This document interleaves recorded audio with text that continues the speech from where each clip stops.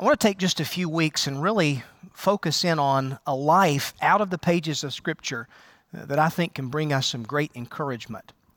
And so tonight I really want us to consider the life of Abraham. And if you have your copy of God's Word, I want to invite you to turn to Genesis, the book of Genesis, chapters 11 and 12. And as you're finding your place there, I'm sure you're familiar with this statement, warts and all.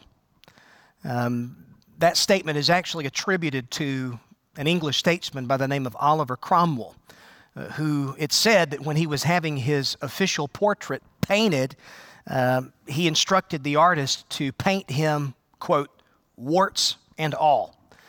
And he was adamantly opposed to any notion of flattery. And so when we come to the Scriptures and we encounter the lives of men and women in the pages of Scripture, the same thing can be said about them. We find them warts and all. And it's one of the evidences of the inspiration of Scripture. There's only one perfect person in the pages of Scripture, and of course that's the Lord Jesus Christ.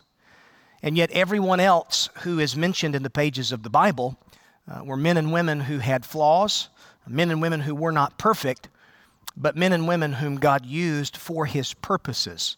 And that's certainly true with the life of Abraham. There's nothing airbrushed, nothing sugar-coated, nothing whitewashed about his life. What we're confronted with in the pages of Scripture is really the unvarnished truth. And so when God wants to teach us a truth, often what He does is that He wraps that truth in flesh and blood, rather than just simply giving us theory, commands, precepts, which the Bible's full of commands and precepts, but it's also full of narrative. So much of the Bible is the narrative of how God has worked through the lives of individuals in history. And one person has said that biblical truth really thrives in the soil of real life, where it bursts forth to life. It blooms and it bears fruit. And so think with me for just a second how we often see this in the pages of Scripture. When God wants to teach us a truth about His sovereignty in the circumstances of life, His sovereignty in the midst of suffering, He gives us the life of Job to consider. And I can't tell you how many people have been encouraged down through the centuries of time as they've looked at the life of Job, a man under pressure, a man experiencing grief, but worships God nonetheless. Or when God wants to present us with the truth of His providence, His providential control over the circumstances of life, He directs our attention to the life of Joseph. And we're able to see how God works behind the scenes in the life of Joseph for Joseph's ultimate good, but ultimately for God's glory and for His purposes. Let me give you one more. Passionate worship. Rather than just simply instructing passionate worship, God gives us the life of David to look at and learn from. And so God uses narrative often to illustrate divine truth so that you and I have the opportunity to get a glimpse of it and see what it looks like in real time. It was the Apostle Paul who said in Romans chapter 15 that the things that were written before, that is the Old Testament, the things that were written in time past were written for our learning. They were written for our instruction that we, through the patience and the comfort of the Scriptures, might have hope. And so one of the towering figures in the pages of God's Word is that of Abraham, the life of Abraham, who's a man that illustrates for us what it means to walk by faith and not by sight. You know, there's a lot of talk about faith. There's a lot of talk about the importance of faith. But I want to ask this question. What exactly is faith? How might you define faith? And we frequently hear people say things like this, well, as long as you have faith, that's really the only thing that matters. I mean, that sounds good. Or sometimes the person will say this, faith will see us through. And again, that sounds good. It looks good on a bumper sticker. It looks really good on an Instagram post. But it doesn't really mean anything. Because, folks, faith is no better than its object. It's important that you understand the object of faith. We don't place our faith in faith because our faith is no better than the object of our faith. So faith is not all that matters. It's faith in Christ. That's all that matters. Faith will not see us through. It's faith in Christ that will see us through. And so when you think about faith, faith is not a blind leap in the dark. Faith is not belief in spite of the lack of evidence. Neither is faith merely mental assent, agreeing to a set of facts and that kind of thing. Faith is the conviction that something is actually true, in spite of the evidence that screams to the contrary. It's the assurance that something is real, even when it can't be physically perceived. Manly Beasley said this about faith. He said, faith is acting as if something is so, even when it seems not to be so, in order for it to be so, because God said it's so. And that's what faith is. And so we really see this illustrated in the life of Abraham. And so I really want to just pick up a series of studies on the life of Abraham that I'm calling Walking by Faith, because Abraham is upheld in Scripture as really the father of faith, the father of the faithful. Now, to illustrate this, imagine for just a moment that you're wandering around in the desert. You know, a couple years ago, Anita and I had the opportunity to travel out west, and we spent about a week in Arizona. And we had rented a car. We drove all over the state of Arizona, went down to Tombstone, went up to Flagstaff, went over to the Grand Canyon. But I was amazed when we were out in the desert at just the barren landscape of the desert. So I want you to imagine with me for just a minute that you're walking through that desert landscape. Your throat is parched with thirst, but suddenly up ahead you spot a water pump that's in the middle of nowhere. And it looks like there's a well perhaps beneath this water pump. And you notice as you get closer to this water pump that there's a canteen that's hanging from the pump handle. And attached to the canteen, you find this note that simply reads this: beneath your feet is all the water that you will ever need. But the pump will not work unless it's primed with water. The canteen contains exactly enough water to prime the pump. So you take the canteen in your hand, you shake it, you hear a little bit of water sloshing around in the canteen. You're absolutely parched with thirst, you're dying with thirst, and yet you know that you're faced with a decision. And the decision is this: will you believe the note and what the note says to do? What if it's a ruse? I mean, what if it's a cruel joke? What if it's a prank?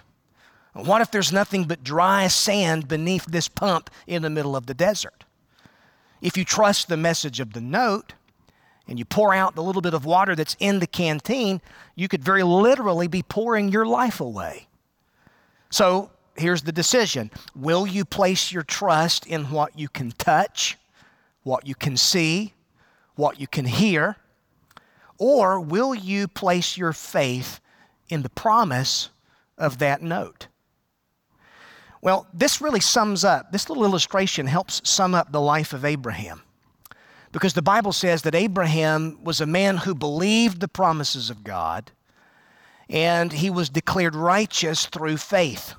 There were multiple times in Abraham's life where he came to a point where really all he had to go on was nothing more than a canteen and a promise. But over again and over again in his life, we see that Abraham demonstrated that he was willing to believe the promises of God, pour out the contents of his canteen to prime the pump of God's blessing. Now, you know, the writer of Hebrews, in that great faith chapter, Hebrews chapter 11, says that without faith, it's impossible to please God. Because whoever would come near to God, whoever would draw near to God, must believe that He is and that He's a rewarder of them that diligently seek Him. So Abraham is one of the most important men to have ever walked across the stage of human history. There's no greater person from the Scriptures who can teach us in the school of faith than Abraham can. He's upheld in the pages of Scripture as the father of faith, and his life serves as a wonderful example of what it really means to walk by faith and not by sight. Now, let me tell you this. Abraham's life teaches us that faith is not simply something that we study. Faith is not simply something that we read about, but rather it's something that we practice. Because as believers, our faith does not grow by knowledge alone, but through obedience. And if you've ever felt like your faith was being tested, then you're in good company. True faith is always tested faith. In fact, someone has even said it this way: faith that can't be tested is faith that really can't be trusted.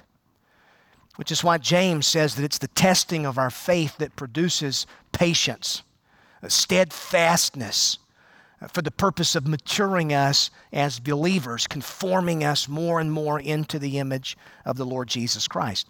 So Abraham was a man of faith. His faith was tested. His faith was proven through the experiences of life. And his faith was not a blind leap in the dark, but it was grounded in the promises that God made to him that are recorded here in the pages of Scripture. Now, the story of Abraham begins really in Genesis chapters 11 and 12 as we're introduced to him as Abram. And this is before God changes his name. And so really when you come to a study of his life, it would be easy for us to want to jump right into the first few verses of chapter 12, where God issues a call to Abram to leave his country. And God establishes a covenant with him and promises to bless him and to make him into a great nation. It'd be easy to start right there. But really, I think that we miss something when we fail to consider all that the Bible has to say about Abram's background. So really, there are a few things that I want you to consider. I want us to back up to chapter 11, and I want you to first notice with me what I'm calling the context of Abram's faith. The context of Abram's faith. We see this at the close of Genesis chapter 11, really beginning there in verse number 27. Notice what the Scripture says. The Bible says, "Now these are the generations of Terah. Terah fathered Abram, Nahor, and Haran, and Haran fathered Lot. Haran died in the presence of his father Terah in the land of his kindred in Ur of the Chaldeans. And Abram and Nahor took wives. The name of Abram's wife was Sarai. The name of Nahor's wife, Milcah, the daughter of Haran, the father of Milcah and Iscah." And verse 30 says that Sarai was barren. She had no child. And so Terah took Abram his son, and Lot, the son of Haran, his grandson, and Sarai, his daughter-in-law, his son, Abram's wife, and they went forth together from Ur of the Chaldeans to go into the land of Canaan. But when they came to Haran, they settled there. And the days of Terah were 205 years. And the Bible says that Terah died in Haran. So when you consider the context of Abraham's faith, you're able to see it in contrast to the dark spiritual backdrop of his day. And really to understand this context, we go back through the events of really the first 11 chapters of Genesis. And we're able to review history up until this point. Now, if you're familiar with your Bible, you know that Genesis chapters 1 through 11 really records at least 4 key events. And of course, those events are the creation of the universe. You've got the fall of man that's recorded in Genesis chapter 3. You've got the judgment of the flood in the story of Noah. You've got the Tower of Babel and that whole episode there in Genesis chapter 11. And then you get to chapter 12, and from Genesis chapter 12 all the way through Genesis 50, The story of the Scripture sort of centers in around the lives of four key men whom we call the patriarchs. Abraham, Isaac, Jacob, whose name is changed to Israel, and then his son Joseph. Well, in the life of Abraham, the biblical record focuses in on one man through whom God promises to bring blessing to the world. Now, in the first 11 chapters of Genesis, there's much that God has revealed about himself, about his redemptive purpose in the world. He's revealed what's wrong with human society.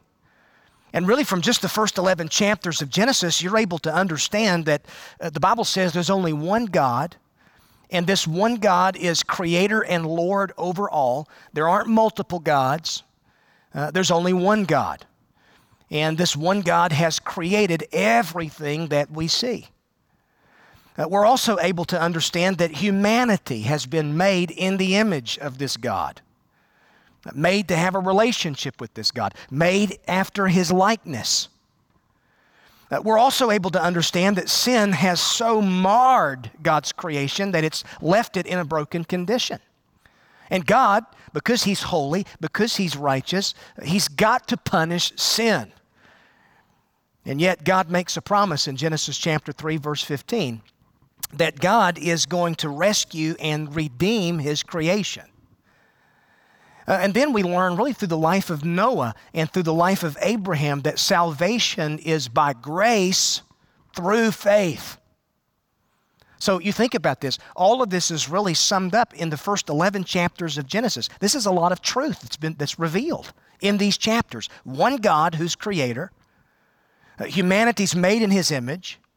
Sin has marred creation and has got to be judged by God. God will rescue his creation, and salvation is by grace through faith. And so you get to Genesis chapter 11, and it's as if the biblical story focuses in on the life of one man, Abram, because this is God's redemptive plan that's being put in motion here. God's going to bring blessing to the world. He's going to bring a redeemer into the world through this one man, Abraham. Now, there's a lot that we can learn from his background. All of us understand the value of knowing a person's background, because when you know a person's background, it helps you understand that person a whole lot better. And knowing that person's background helps you understand why a person thinks the way that he thinks, why he does some of the things that he does. Well, Abram's background may be a whole lot different than what you would imagine at first. When we think of Abram or Abraham, we immediately associate him with the Jewish nation. He's the father of the Jews, the father of the Hebrews. He's the father of faith. All of the world's three major religions attribute significance to Abraham. You've got Islam recognizes him, Judaism recognizes him, and of course Christianity.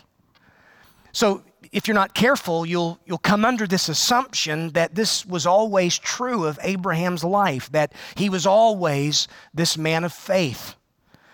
But let me mention some things in his background that you may not have understood before. To begin with, consider his background as far as a cultural understanding, where he comes from. The Bible says that the call of God comes to him while he's living in Ur of the Chaldees. We know that he lived some 2,000 years before the birth of Christ. We live 2,020 years after the birth of Christ. So that means that Abraham lived more than 4,000 years ago. We read at the end of Genesis 11 that Abram was born and raised in Ur of the Chaldeans. This was at the center of civilization in Mesopotamia. And if you look at it on a map, it was located in an area of Mesopotamia which would be present-day Iraq. In fact, archaeologists refer to this region as the cradle of civilization because it's here that we find the earliest record of societies and cities. The Baker Encyclopedia of the Bible says this: few periods from ancient history are as well documented by artifacts and inscriptions as is the time of Abraham. So at the time Ur of the Chaldeans was one of the largest cities in the world. It had a booming population. It was located on the southern bank of the Euphrates River, a little more than 150 miles south and east of present-day Baghdad. And up until the 20th century, the city was thought to be a very primitive city with people living in primitive conditions, mud huts and that kind of thing. But archaeologists in the 20th century actually discovered something that said the opposite. They uncovered a civilization that seemed to be very advanced for its day. And so now, because of modern archaeology, we know that Ur of the Chaldeans was a city of wealth. It was a city of culture. It was a city where there was even a library located there, as well as a university for learning. And so all of the evidence points to this highly developed culture 2,000 years before the birth of Christ.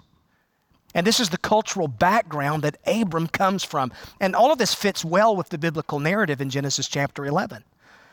Because according to Genesis 11, it was there on the plains of Shinar that man united in his rebellion against God.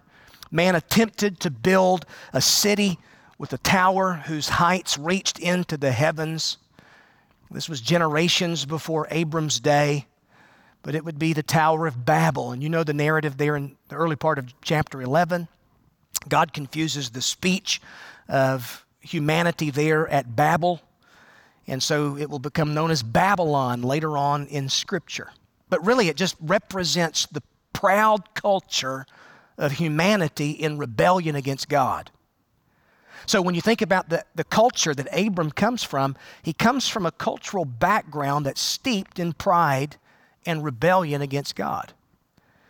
So he grows up in this background. Let me just say this. Even though that was 4,000 years ago, the world hasn't really changed that much, has it? Now, to be sure, technology has changed, but humanity and the core problem of humanity has not changed all that much because humanity is still in rebellion against our Creator. So that's his cultural background. You consider his religious background. His name Abram means exalted father. That's the name that his father Terah gives him at birth. And we know that the people of ancient Mesopotamia were polytheistic. And that simply means that they worshiped many gods. And even though God had destroyed the world in Noah's day, even though God started over with Noah and Noah's sons, you get a generation or two later, and the worship of man has become corrupted once more. Humanity begins to live by its own set of standards and rules. Society becomes pluralistic. The worship of God becomes replaced with idolatry. And the chief deity of Ur of the Chaldeans, where Abram was from, was the moon god. And there was a temple that was there located in Ur, devoted to the worship of the moon god. And so Abram's background involved the worship of idols. In fact, we're even told this later on in the book of Joshua, Joshua chapter 24. Thus says the Lord, the God of Israel, long ago your fathers lived beyond the Euphrates. Terah, the father of Abraham and Nahor, they served other gods. So that means that Abram's background prior to the call of God on his life was an idolatrous background. He's living in a culture where men are living according to their own dictates. Rather than seeking to know the one true God, they exchanged the truth of God for a lie. This was the spiritual climate. This was the religious background that God takes Abram from. So his cultural background, his religious background. Then you consider something about his social background here in Genesis chapter 11. We know that he comes from a close-knit family. And the head of the family, he's mentioned here in chapter 11, Terah. And really you'll notice that between the Tower of Babel episode and the story of Abram, there's this extended genealogy. Now I know that the genealogy portions of Scripture are those passages that we tend to skip over when we're reading through the Bible. And a lot of that's because we can't pronounce the names, and sometimes we have a hard time seeing the significance of the genealogy to our life. We want something practical, something we can sink our teeth into. But folks, let me tell you, when it comes to God's Word, there is no insignificant detail. And that's true of the genealogies in the Bible. This genealogy here in Genesis chapter 11, it's important because it records the faithfulness of God in fulfilling His promises. And if you go back through the genealogy here in Genesis, you'll notice that there are 10 generations from Noah to Abram. As Noah's sons and their families begin to populate the earth, attention is given here in Genesis to Noah's son Shem and his descendants, who become known as the Semitic peoples. Abram's father Terah was a descendant of Noah through Shem. So again, attention is really beginning to focus in on this family, the Semitic peoples, and in particular, Terah and his clan. And then even more specific, Terah's son, Abram. This is who God is going to establish His covenant with. This is whom God's going to bless in an act of grace. This is whom God is going to use to be an instrument through whom eventually He's going to bring His own Son into the world. So Terah's family, they're all mentioned there in verse 26. The Bible says when Terah had lived 70 years, he fathers Abram, Nahor, and Haran. Verse 27 says Haran is the father of Lot, but Haran dies an early death. Abram takes a wife for himself. Her name is Sarai. And then you'll notice in verse 30 that there's a tension that's introduced into his life account. And the tension is simply this: Sarah, or Sarai, is barren, and the two of them have no children. That's not an insignificant detail, because this is a tension that's going to play an important part in Abraham's life story. So Abram and Sarai were an unlikely pair through whom God would bring blessing to the world. God is using these unlikely instruments as a means of blessing. They're unlikely because they were childless. They were well past their prime when the call of God comes. So culturally, Abram's background was humanistic. He comes from that cultured place, Ur of the Chaldeans. Religiously, Abram's background was pluralistic. The worship of idols characterized the life of his family, his father's household. Socially, Abram's background was unrealistic, because here's a man who's devoted to his wife Sarai, but the two of them can't have any children. And in those days, that was absolutely anathema. It was a stigma for any Middle Eastern family or any Middle Eastern patriarch. So here's the point. Here's what I want you to keep in mind when you consider all of this in your mind. Your background is no hindrance whatsoever when it comes to God and His ultimate purposes. Faith understands that God works out the details of His plan in our lives, even when He doesn't have much to work with.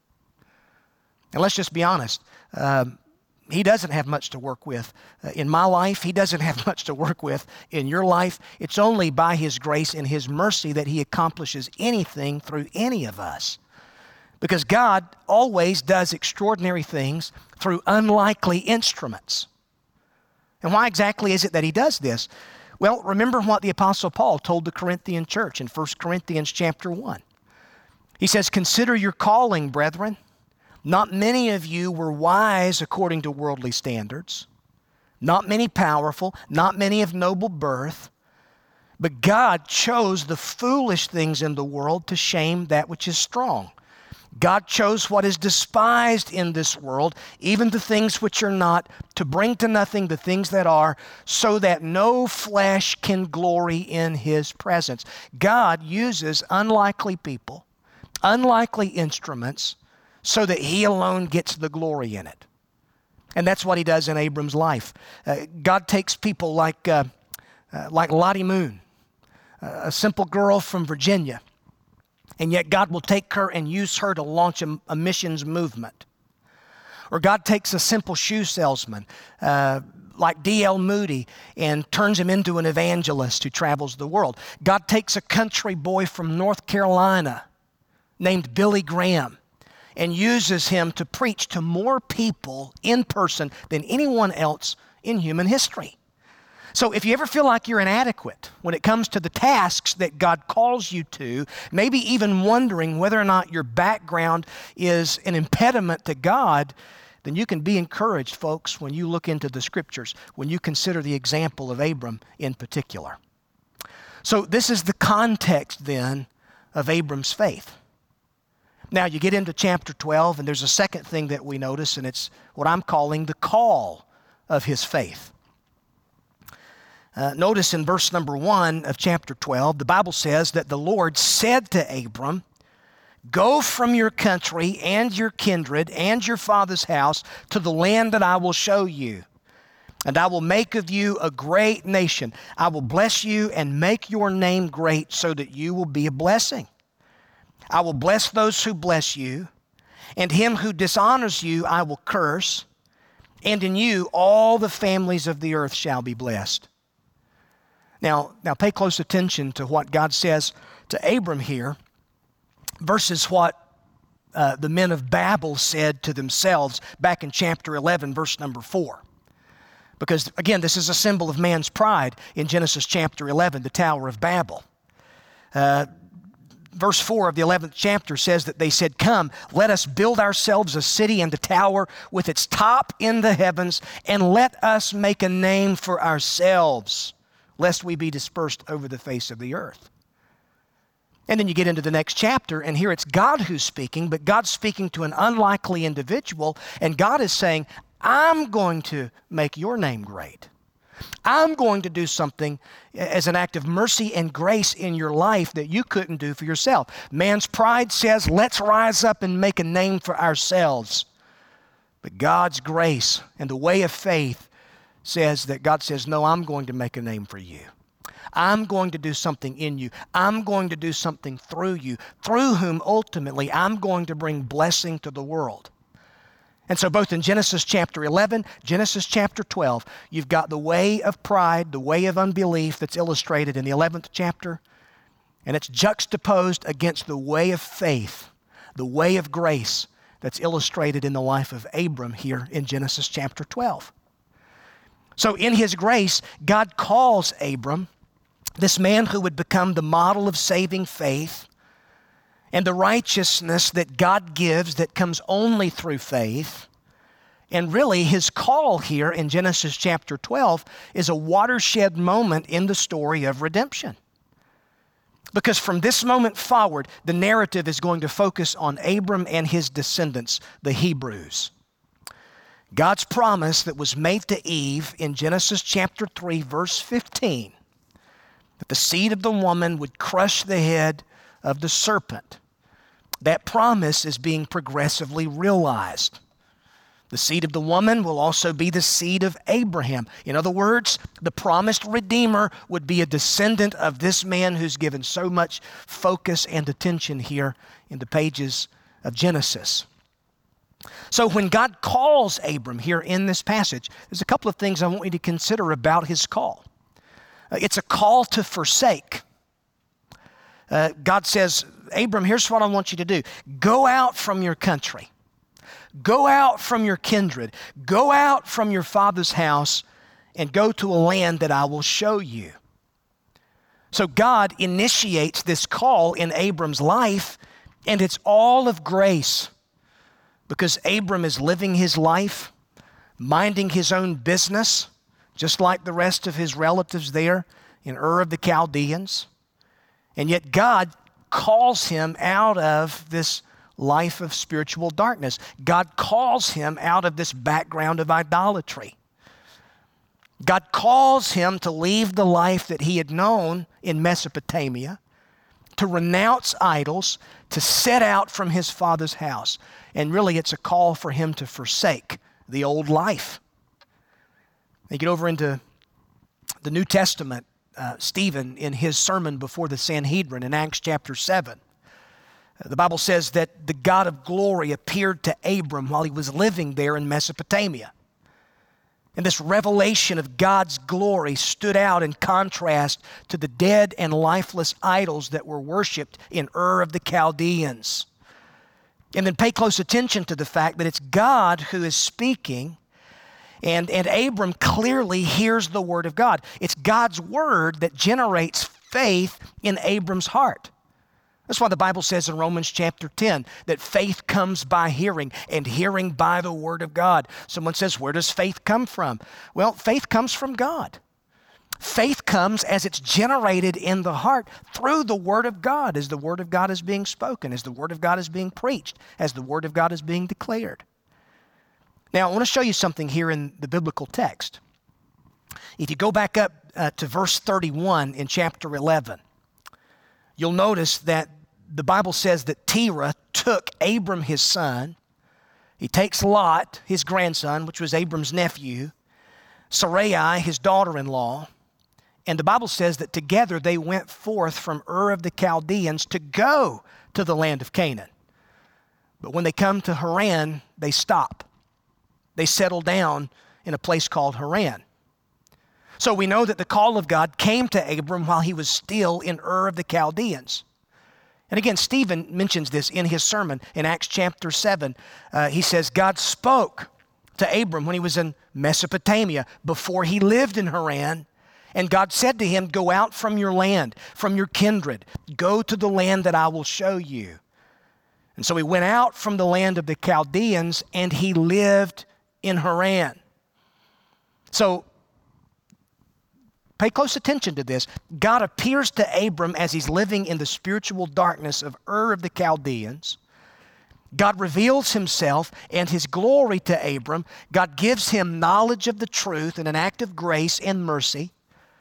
And I really believe that the encounter that Abram had was much like the encounter that Moses had with God many centuries later, where God appears in grace to Moses in the form of a burning bush.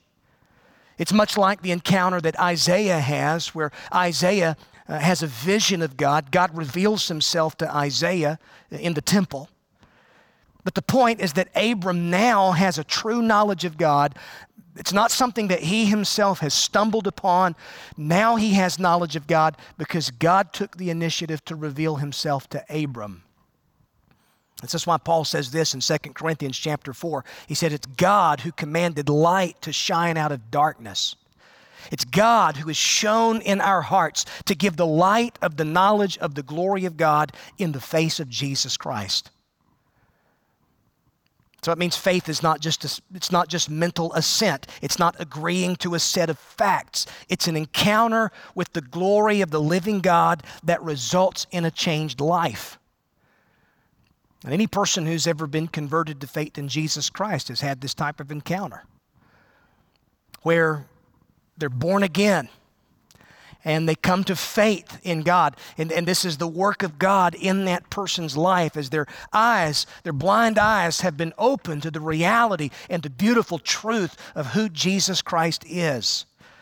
And then this faith results in obedient action. Faith is that which is initiated in the heart by God. It results in obedience to Jesus Christ. So this is what happens to Abram in Ur of the Chaldeans, and God issues his call to Abram. Now I imagine that Abram tried to convince his family to renounce their idol-worshiping ways, to turn their back on life in Ur of the Chaldeans and set out for Canaan. Verse 31 says that they all stop and they settle down in Haran, which is halfway to where God wanted him to be. And that's significant because it means that Abram moved in the general direction of Canaan, like God commanded him to, but he made it no further than Haran.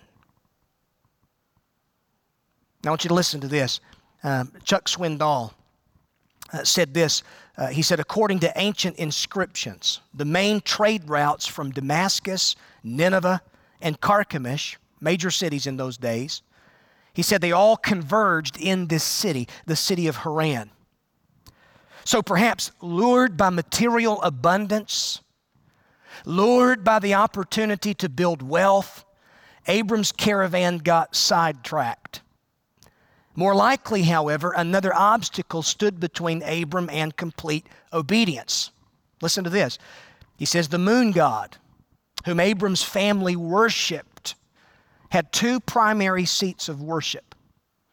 The main one being Ur of the Chaldeans, and the second one being the city known as Haran. So it wouldn't be hard to imagine that Terah couldn't quite tear himself away from the religion that he had known all of his life in Ur of the Chaldeans. That's why God commands Abram to leave his family behind, to turn his back on all that he had known in his own life, because God knew that they ultimately would be a distraction from his calling, the call to faith. And maybe this is why Stephen goes on in his sermon in Acts chapter 7 to say that it was only after Terah, Abram's father, it was only after he died that God removed Abram from Haran and led him into Canaan, where he wanted him to be all along. Now, let me just simply ask you this question on a Wednesday night, middle of the week. It's a question that I want you, don't answer it too quickly. I want you to ponder this question in your mind and in your heart. What exactly is it that's distracting you, pulling you away from the call of God to faith in Jesus Christ? Because, folks, the world is full of distractions. Life is full of distractions. The enemy comes along and wants to distract us from God's best in Jesus Christ. And often the way that he'll do that is not by enticing you to something bad, but sometimes it's the good that becomes the enemy of the best. Now, there are a number of distractions that can lead us away from a life of obedient faith, a life of forsaking the old life, the old way of life. So God's not interested in your lip service. Faith is not simply lip service. Faith does not just simply agree to a set of facts. God can see through all of the superficial and all of the shallow commitments that we make in the name of faith. And if he's got you in his sights, don't be surprised when he begins to strip away all that you hold dear, but ultimately distracts you from a life of obedient faith. So there's this call to forsake that comes to Abram. There's a call to follow. He's told to follow God all the way into the land of promise. God promised to lead him to a land that he himself would show. God doesn't give him any of the details up front. He just tells him to follow me. I'm going to lead you into a land that I'm going to show you. And then it's a call to faith. He's saved by grace through faith. And from this moment forward in his life, he's to live by faith in the God who has spoken. And his obedience to God's call, this is evidence of his faith. And as evidence of this, or for this reason, he's held up as the original father of faith. Now, I've got to stop here tonight. But let me leave you with just some final principles. Some things for you to consider. To begin with, the background you come from. It's very unique. All of us come from unique backgrounds. But don't ever underestimate the impact that you can have on someone else. The way that God can use you and your unique background to minister to someone else. I heard Alistair Begg say this. He said that you can't control the background that you come from. But you do have something to say about the background that you pass on to others, such as your children. Things that they see emulated, modeled in your life as a man or woman of faith. This can be something that you can pass on to them that can help them in their background. So your background is unique, but don't ever underestimate the impact that it can have on someone else. A second principle is this: the purposes of God are not hindered by your background. So no is never the right answer to any call from God. You may not necessarily understand the call of God. You may not understand all of the details and that kind of thing, but no is never the answer. There are no excuses that you can give and that you can make for God's call on your life. And then faith. Faith doesn't take halfway measures. So renounce the self-life, and as a believer, follow the Lord Jesus Christ. Every ounce within me as a believer has to fight daily against self. And the Christian life is a crucified life. The old me has been crucified with Christ, and yet I live. Yet it's not me, but it's Christ who lives in me.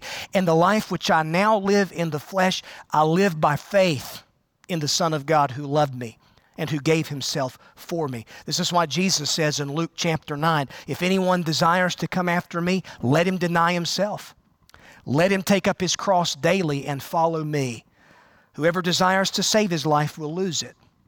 But whoever loses his life for my sake, the same will save it. So what is faith? The writer of Hebrews says faith is the substance of things hoped for. It's the evidence of things not seen. It's the conviction that something is so in spite of evidence that seems to scream to the contrary. And it's the assurance that something is real even when it can't be physically perceived. Faith is acting as if something is so when it seems not to be so in order for it to be so because God has said so. And this is a principle that we'll see illustrated in the life of Abraham over and over and over again. So, Father, in the name of Jesus, Lord, thank you for your word tonight. Lord, thank you that salvation is by grace through faith in your Son alone. It's not by our works. It's not by self-effort. But it's only as in grace, Lord, you speak into the darkness where we live, and you rescue us from sin. You rescue us from self. And the light of Jesus Christ is shone into our souls. Lord, thank you for the gospel. Thank you that Abraham is an example of faith and that we learn from his life that the righteous shall live by faith. To be declared right. Faith means that even when I can't see it, Lord, I simply believe your word. And we're declared righteous on the basis of faith in your Son, Jesus. So, Lord, tonight, as your people are faced with so many different issues, and Lord, we pray for peace, we pray for comfort. God, we pray for those who have lost loved ones in recent days. Lord, in our church family, sickness, Lord, separation. Lord, in a time of difficulty in our country, many of us are separated from loved ones. I think about those who have aged parents that they can't see. Lord, I pray for peace in their life. Lord, for our friends and our family and our loved ones who don't know you, Lord, we pray for salvation. God, we pray that you use the pain of difficult circumstances to get the attention of people, Lord, in our nation tonight. Father, we pray that the time would come when we're able to put all of this behind us and move forward as a church and be gathered together again. And I so look forward to that, Lord. I pray for those who are in government, who are making decisions. God, we pray that you give them the wisdom that they need. And God, give us the faith and the courage to not live our lives on the basis of fear. There's going to come a point in time where all of us as believers are going to have to face reality. We can't live our lives cloistered away from the rest of the world. And yet, God, we pray that you would help us be patient until we're able to have church again. Lord, thank you for your grace in our lives. Thank you for your goodness. May you be honored in everything that's said and done. And I pray this in Jesus' name. Amen. Amen.